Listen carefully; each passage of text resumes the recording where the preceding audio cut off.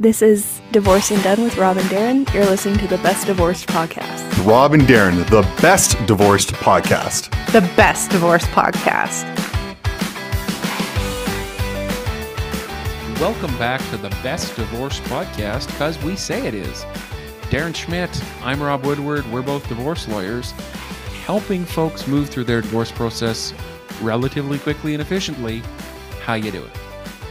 We are simply the best. The best. We're the best. The best. This was inspired by some chiropractors you know online, I think. If anyone knows Bob and Brad, the most famous physical therapists on the internet, in their opinion, of course,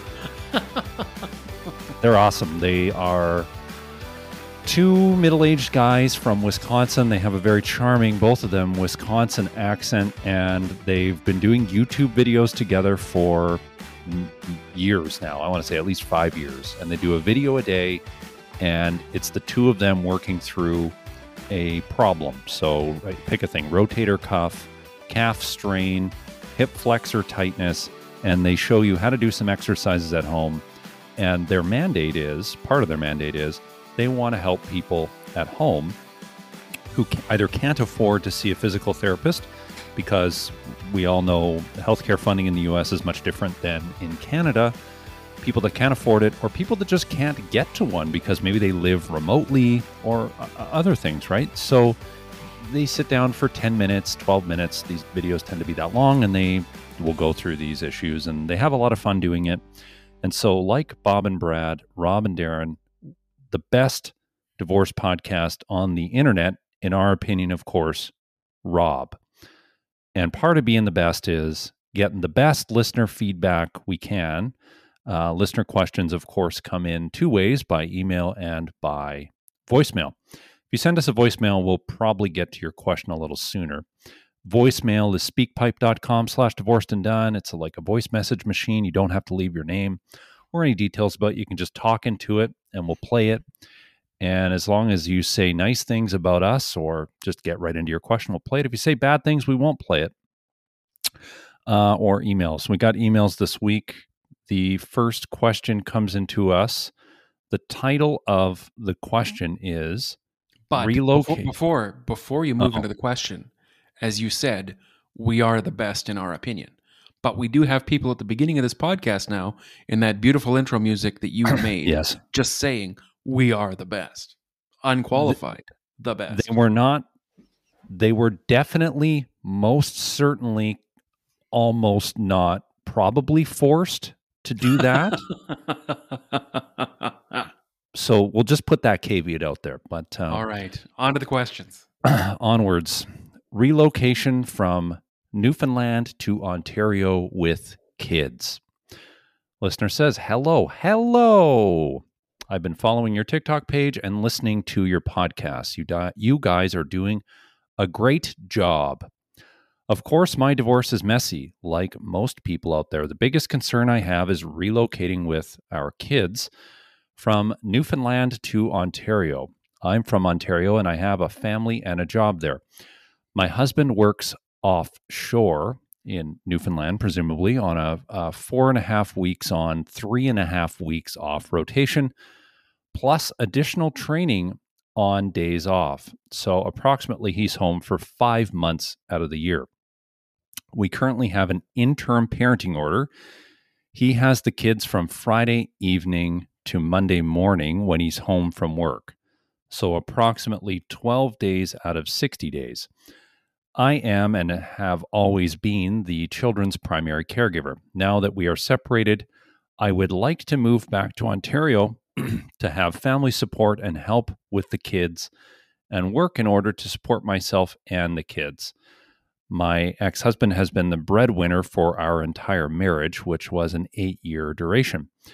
The kids and I and my ex-husband at times have been visiting my parents in Ontario regularly, on average 5 to 6 times per year.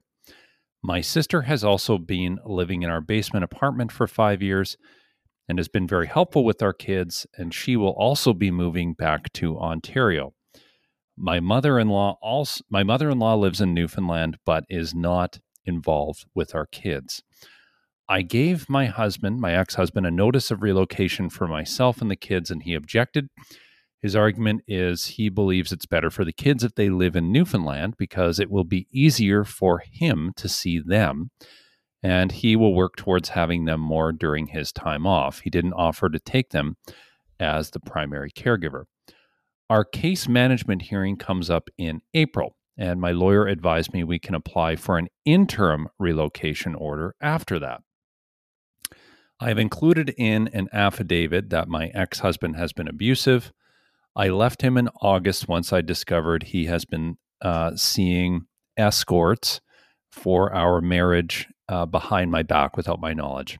He also spent $81,000 on escorts throughout our marriage. After the separation, he sexually assaulted me while the kids were sleeping in our house. I have proof of all the allegations that I make. She gets into the details here about the capturing of sexual assault audio and other, I guess, corroboration towards the sexual assault claim. I'll leave out the details. Listener asks, though, getting back to the core of the question, what are my chances of succeeding on an interim relocation order application? Can I say I will be moving regardless? There would be no one to take care of the children in Newfoundland, so why can't I just take them with me to Ontario? Also, in my originating application, this must be out of Newfoundland, known as a commencement document or pleading, divorce proceeding, I filed for divorce noting adultery and cruelty on advice from my lawyer. Thank you for your time. Okay, Rob, lots of things going on in this question. Lots of details have been provided. A difficult case in some respects, but at its core, the question is, what are we doing with these kids, and what would a relocation hearing look like on an interim basis, not a final hearing, but on an interim basis once the listener completes a mandatory case management hearing in April? What may this look like for them? All told, what do you think here? On this issue, I'm glad the listener has a lawyer assisting, and I'm glad she's filed some pleadings and that there's process in place.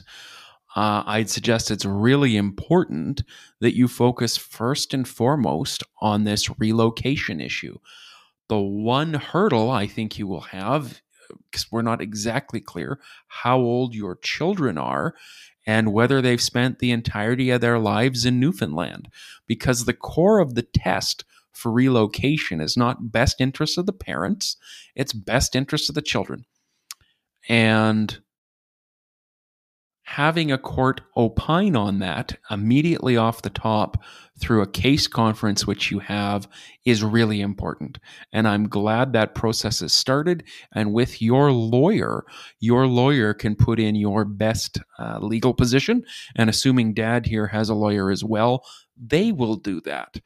Assuming you don't get resolution at that case conference, going to an interim relocation hearing and assuming that in Newfoundland, it's likely what happens here in Alberta, you will probably have at most a one-day viva voce hearing, which means an oral hearing, where probably both you and your ex will give some evidence on what the parenting time has looked like, what things are planning to potentially look like in the future, and how both of you will have parenting time going forward and maintain some consistency for the children.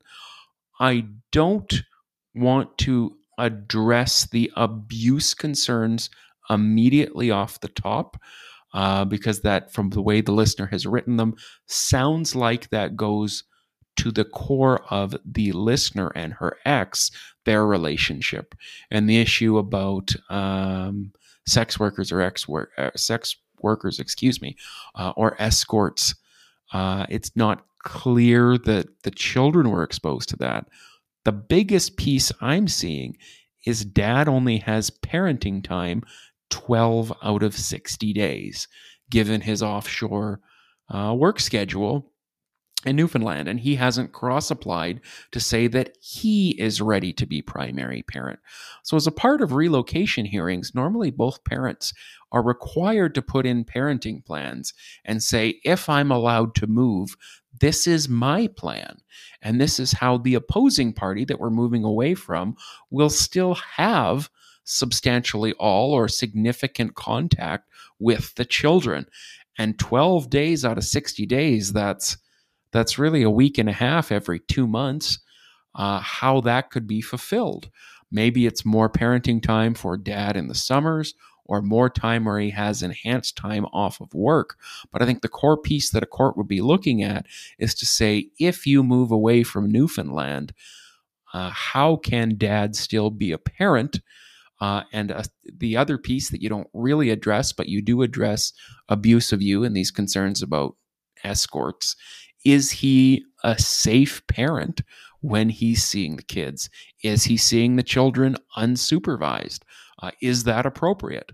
So, assuming those pieces are true, that he is an appropriate, safe parent, he's been having those 12 days apart from you, exclusively with the children. A court needs to be satisfied. How is he still going to have time with your children if you do move? And more largely, how is that relocation to Ontario in the best interests of your children, not just in your best interests, potentially to find job or something else? Maybe it's economically more in your interest to live in Ontario than Newfoundland. But your mother-in-law still lives in Newfoundland, but she's not involved with the kids. How could potentially other family ties be impacted by the move? And all those pieces would need to be canvassed, but I imagine that will happen for you at your case management conference in April. Darren Schmidt. Wonderful analysis, Rob. As always, I would focus on a couple things here. Why do you want to move to Ontario? And really be able to articulate that. Because if I'm a judge, I want to know, without saying it this way, is this an attempt to get him out of your life because of the violence that you've been subjected to? And I'm not going to grant your relocation because of that. But what are you doing in Ontario? You say you have a job there. Is it different than what you're doing now? Is it a better job? I get that you have a broader family support system there, and that from your perspective, your ex-husband and your ex-husband has little involvement with the children 12 days out of 60, and his mother is the only family member that is referenced in this email, has no relationship with the children. But why do you want to move? What do you really want to move for?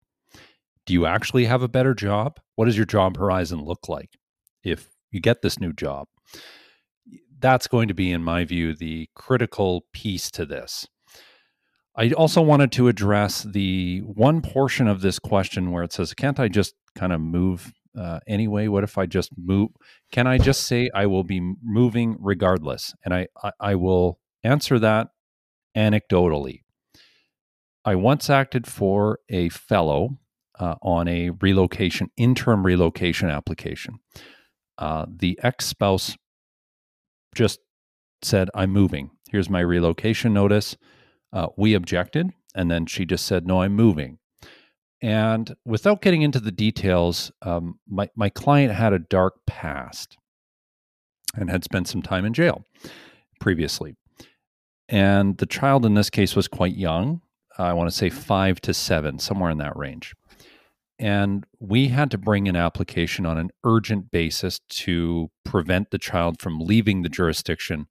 And the court granted it. And part of the argument from the ex's lawyer was, well, Darren's client's a really bad guy, and he's not really involved in the child's life.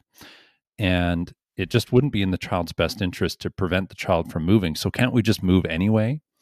And the judge said, hold your horses. You don't just get to move till there's an order that says you can move. So the kid's not going till we have a hearing. And then they set a hearing a couple weeks later. Like, we had a tight turnaround to get ready for, as you say, Rob, the viva voce hearing. Now, in that couple week period, we ended up resolving it on the eve of the hearing itself. And it was on a Monday. And I remember that was a very stressful weekend. So for me, and likely my client and the other client and everyone involved. So don't just say you're moving, because that's just stressful. And a court will almost certainly say, no, you're not. You're going to stay put, and the child's going to stay put until we can have the hearing. So set this up procedurally the right way. Seems like you've done all the right things so far, but don't make the fatal misstep of just saying, hey, I bought the plane tickets and we're leaving, and we'll be in Toronto. If you want to see us, come on out there when you get off on your days off, or wherever you are in Ontario. I don't think that's a good thing to do.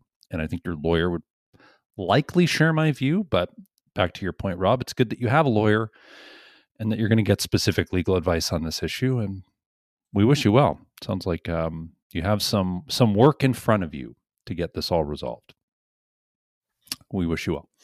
Okay, let's go to our second question. The title of the question is Question. Okay. Hi, listener says, hello. I saw you're taking questions on TikTok, and I thought I'd send you a question about my situation. My ex was charged with sexual assault, and I was the complainant. He also sexually assaulted another woman in the last 6 months. He has a restraining order from me and our home address. My children live with me in our home. He is able to see them if he'd like, but would need to make arrangements through a third party, of course, because of this restraining order that's in place. He has not attempted to see them in almost 7 months. He occasionally speaks to them on the phone. However, from my view, the discussion is often very negative and upsetting to our children. I just found out he has a new bench warrant out for his arrest for not showing up in court for one of his cases last week. My lawyer also had a hard time finding him to serve him our divorce papers, but he did receive them and now hasn't completed a response. We have a court date set in April for this. In the meantime, he will have other court dates for his criminal charges. I live in London, Ontario, and found out he moved to a different city an hour away to Waterloo, Ontario. With all this being said, my question is, can I move to a different city to be closer to family with my children, or would this be considered abduction? My life is on hold, and I have no family where I currently live. My children have asked if we can move there as well. I'm at a loss, and I feel if I move, he may ask for or seek a motion to have the court order removed and to have me and the children brought back home. My intention is to keep paying the bills and mortgage while I'm away until all this is settled, and keep everything in good standing and keep our home in case I need to come back. I should also mention he does not pay for any of our bills pertaining to the house that we own for 7 months. Do you think I can move with my kids, or will I be putting myself in trouble with the law? Your thoughts are appreciated. Okay, well, thanks for the question. And I guess it's our second question this week on relocation. You might have gleaned from the first question what we may think on this question, but I'll turn it to you, Rob. Do you have any new thoughts on this particular question? No, particularly because coincidentally, you just answered all of this with your anecdotal piece about your client who had some criminal charges and pieces ongoing. I think the interesting piece for this individual, he wasn't initially responding to court pieces, but now he is, and there is a court date upcoming, and we don't know what that court date is for on the family matter, whether it's for an application for something substantive or a without prejudice case conference. The other piece is she lives in one city in Ontario and found out that he's now moved an hour away. And if he hasn't had access to the children, sounds like there's really been nothing. He's not really interested in speaking to them on the phone, only occasionally speaks to them. I think the one piece, I strip all of this back, Darren, she says her intention is to keep paying all the bills and mortgage while I'm away. I'm actually going to make this financial and nothing about really parenting or anything else. So you're going to carry the cost of the matrimonial home that you'll have to, assuming you own it and you own it together, that you'll have to deal with in the course of your divorce. He's not paying you any support or anything else right now. If he's working, we don't know. My concern is, regardless of moving where she wants to move or what she thinks she's going to do, is carrying the cost of either rent or somewhere new to live, in addition to carrying the expenses of the matrimonial home. That, to me, just doesn't really make sense. So I'm more concerned for your larger divorced and done issues, dealing with property, dealing with support, particularly because you're both not living in the same city anymore. I think your house will need to be sold eventually if you're not going to carry it, or you want to sell it. You probably have some debt issues, some other things to deal with. He'll probably have some support obligations to you, with the children exclusively in your care. At the end of the day, if you want to move and that makes sense, he's not living in the same city, you want to be somewhere else, and maybe the distance is sort of similar to where he's living now, I don't really see that so much as a relocation issue, because on the facts we've received, the court would allow that relocation. Just for the listener financially, and what the situation is, as you said in our last question, Darren, why do you want to move? And with the other issues that she has to deal with here, relocation may occur eventually, because it makes no sense if dad's not in the same city having parenting time, they're not engaged with those pieces. Sure, she may be able to move, but is that the best thing for her right now? I'm just not clear on that piece. Yeah, so don't be so fixated on the move exactly that you lose sight of the totally. You don't financially ruin yourself because you're so fixated on the move. I get why you want to move, and this may be from a broader strategy standpoint, maybe you want to do two things. You want to get an order to permit your relocation to wherever you want to go, setting out very clearly why you want to move there. But concurrently, you also want an order to list the house for sale and to have the sale proceeds held in trust, pending an agreement between you and your ex or further court order. Because, Rob, you raise a really good point. Let's not just have a house sitting there empty or trying to rent it, and we're dealing with restraining orders against our ex-spouse and really a plethora of other stuff all at once. I don't know the move is going to solve all of this, because he's not in your life right now. He can't be because of the restraining order. You want to move. Why do you want to move? But more broadly, is it time to get rid of that house? And we almost universally tell people on this podcast and clients, unless there's a really good reason to try and keep the house, let's sell the house. I don't care what you think the market might do, and maybe you think you have a crystal ball. No, let's hold off for 6 months. Let's get moving on that. And I'm thinking possibly a good thing to think about here is not just moving. What are we doing with that house? Let's get that house up for sale, probably is the answer. Instead of a vacant house, because insurance companies don't like vacant houses, that's for sure. And then you're going to have to think about renting it or having a house sitter or someone. Enough juggling. Enough balls in the air. We don't need to add more moving pieces to something that's already a less than ideal situation. No, let's make things simpler. Let's be divorced and done.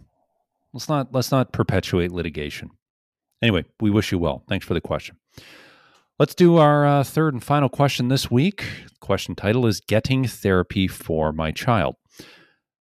Listener says, my ex and I have been separated for 6 years and finally have finalized our divorce this past December 2022. Holy smokes. We should pause right there. You and I should have like a confetti cannon or something like your season 1 cowbell. And you and I have talked about this before, I would love if we could have listeners come on this podcast and scream, I'm divorced and done. Everyone getting to the divorce Doors process. open.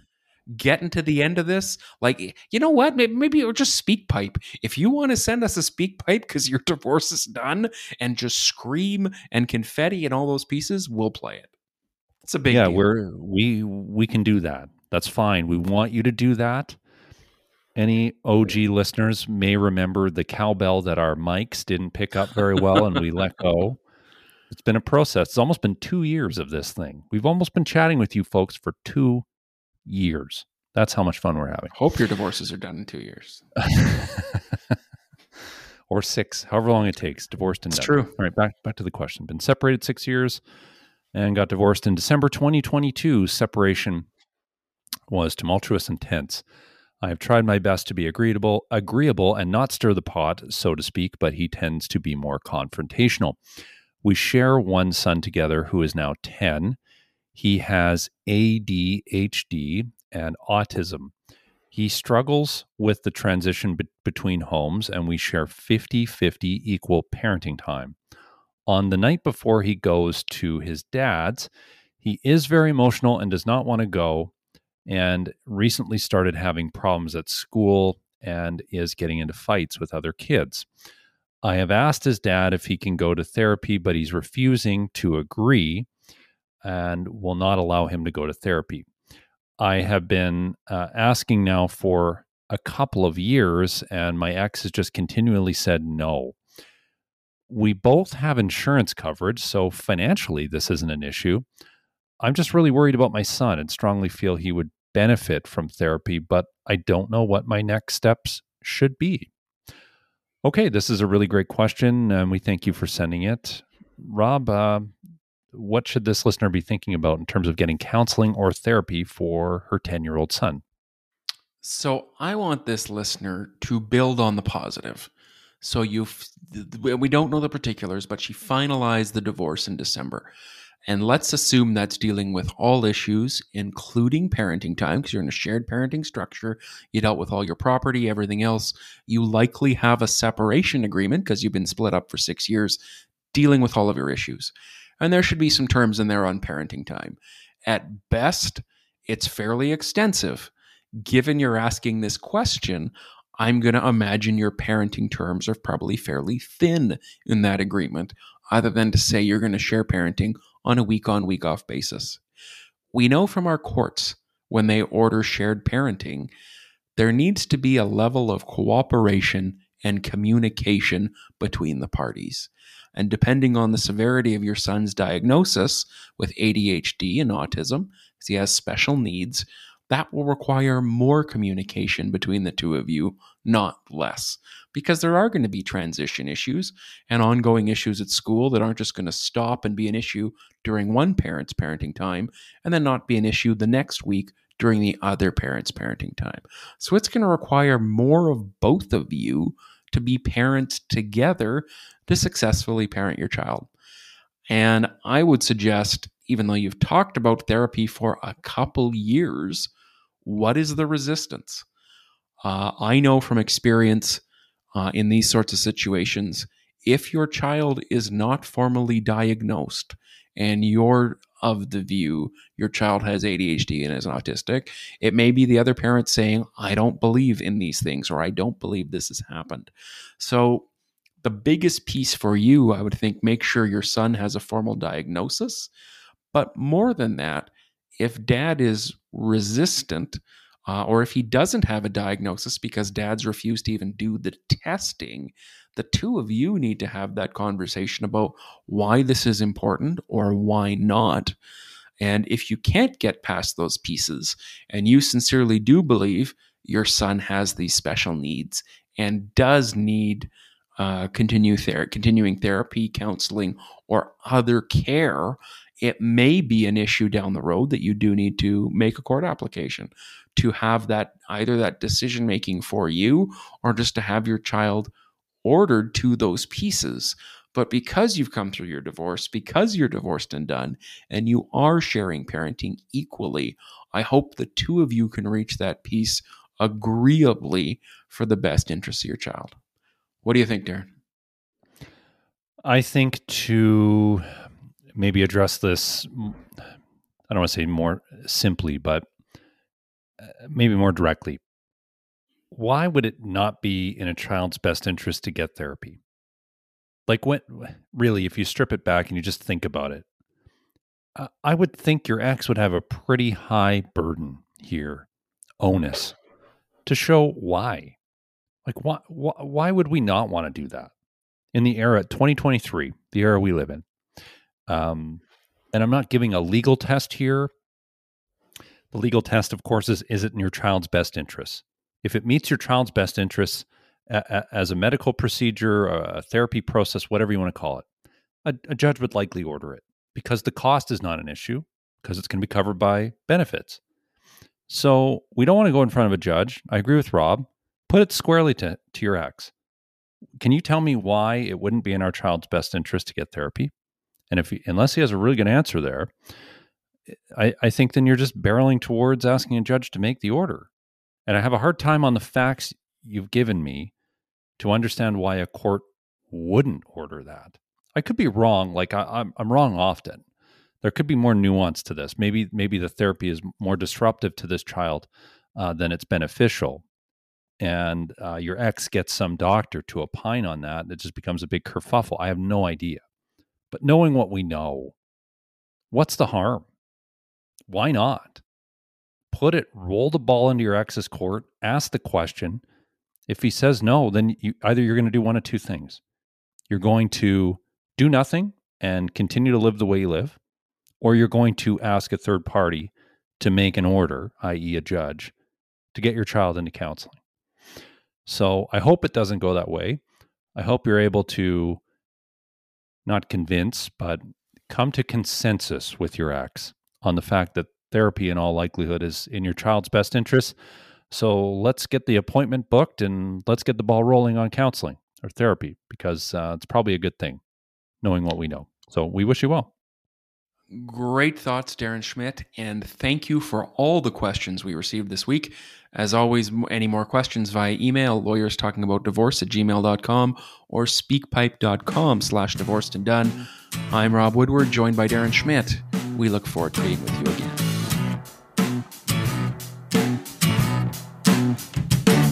Divorce obviously sucks, but at least it only costs $20. $20 divorce. Let's get a $20 divorce. We can save money and split our stuff. We'll both pitch in $10. I saw this ad on the side of a truck and it seems totally legit, right? Like, we can trust a truck ad for legal advice, right? Like, no red flags here. Let's get a $20 divorce. Let's get a $20 divorce. Let's get a $20 divorce. Let's get a $20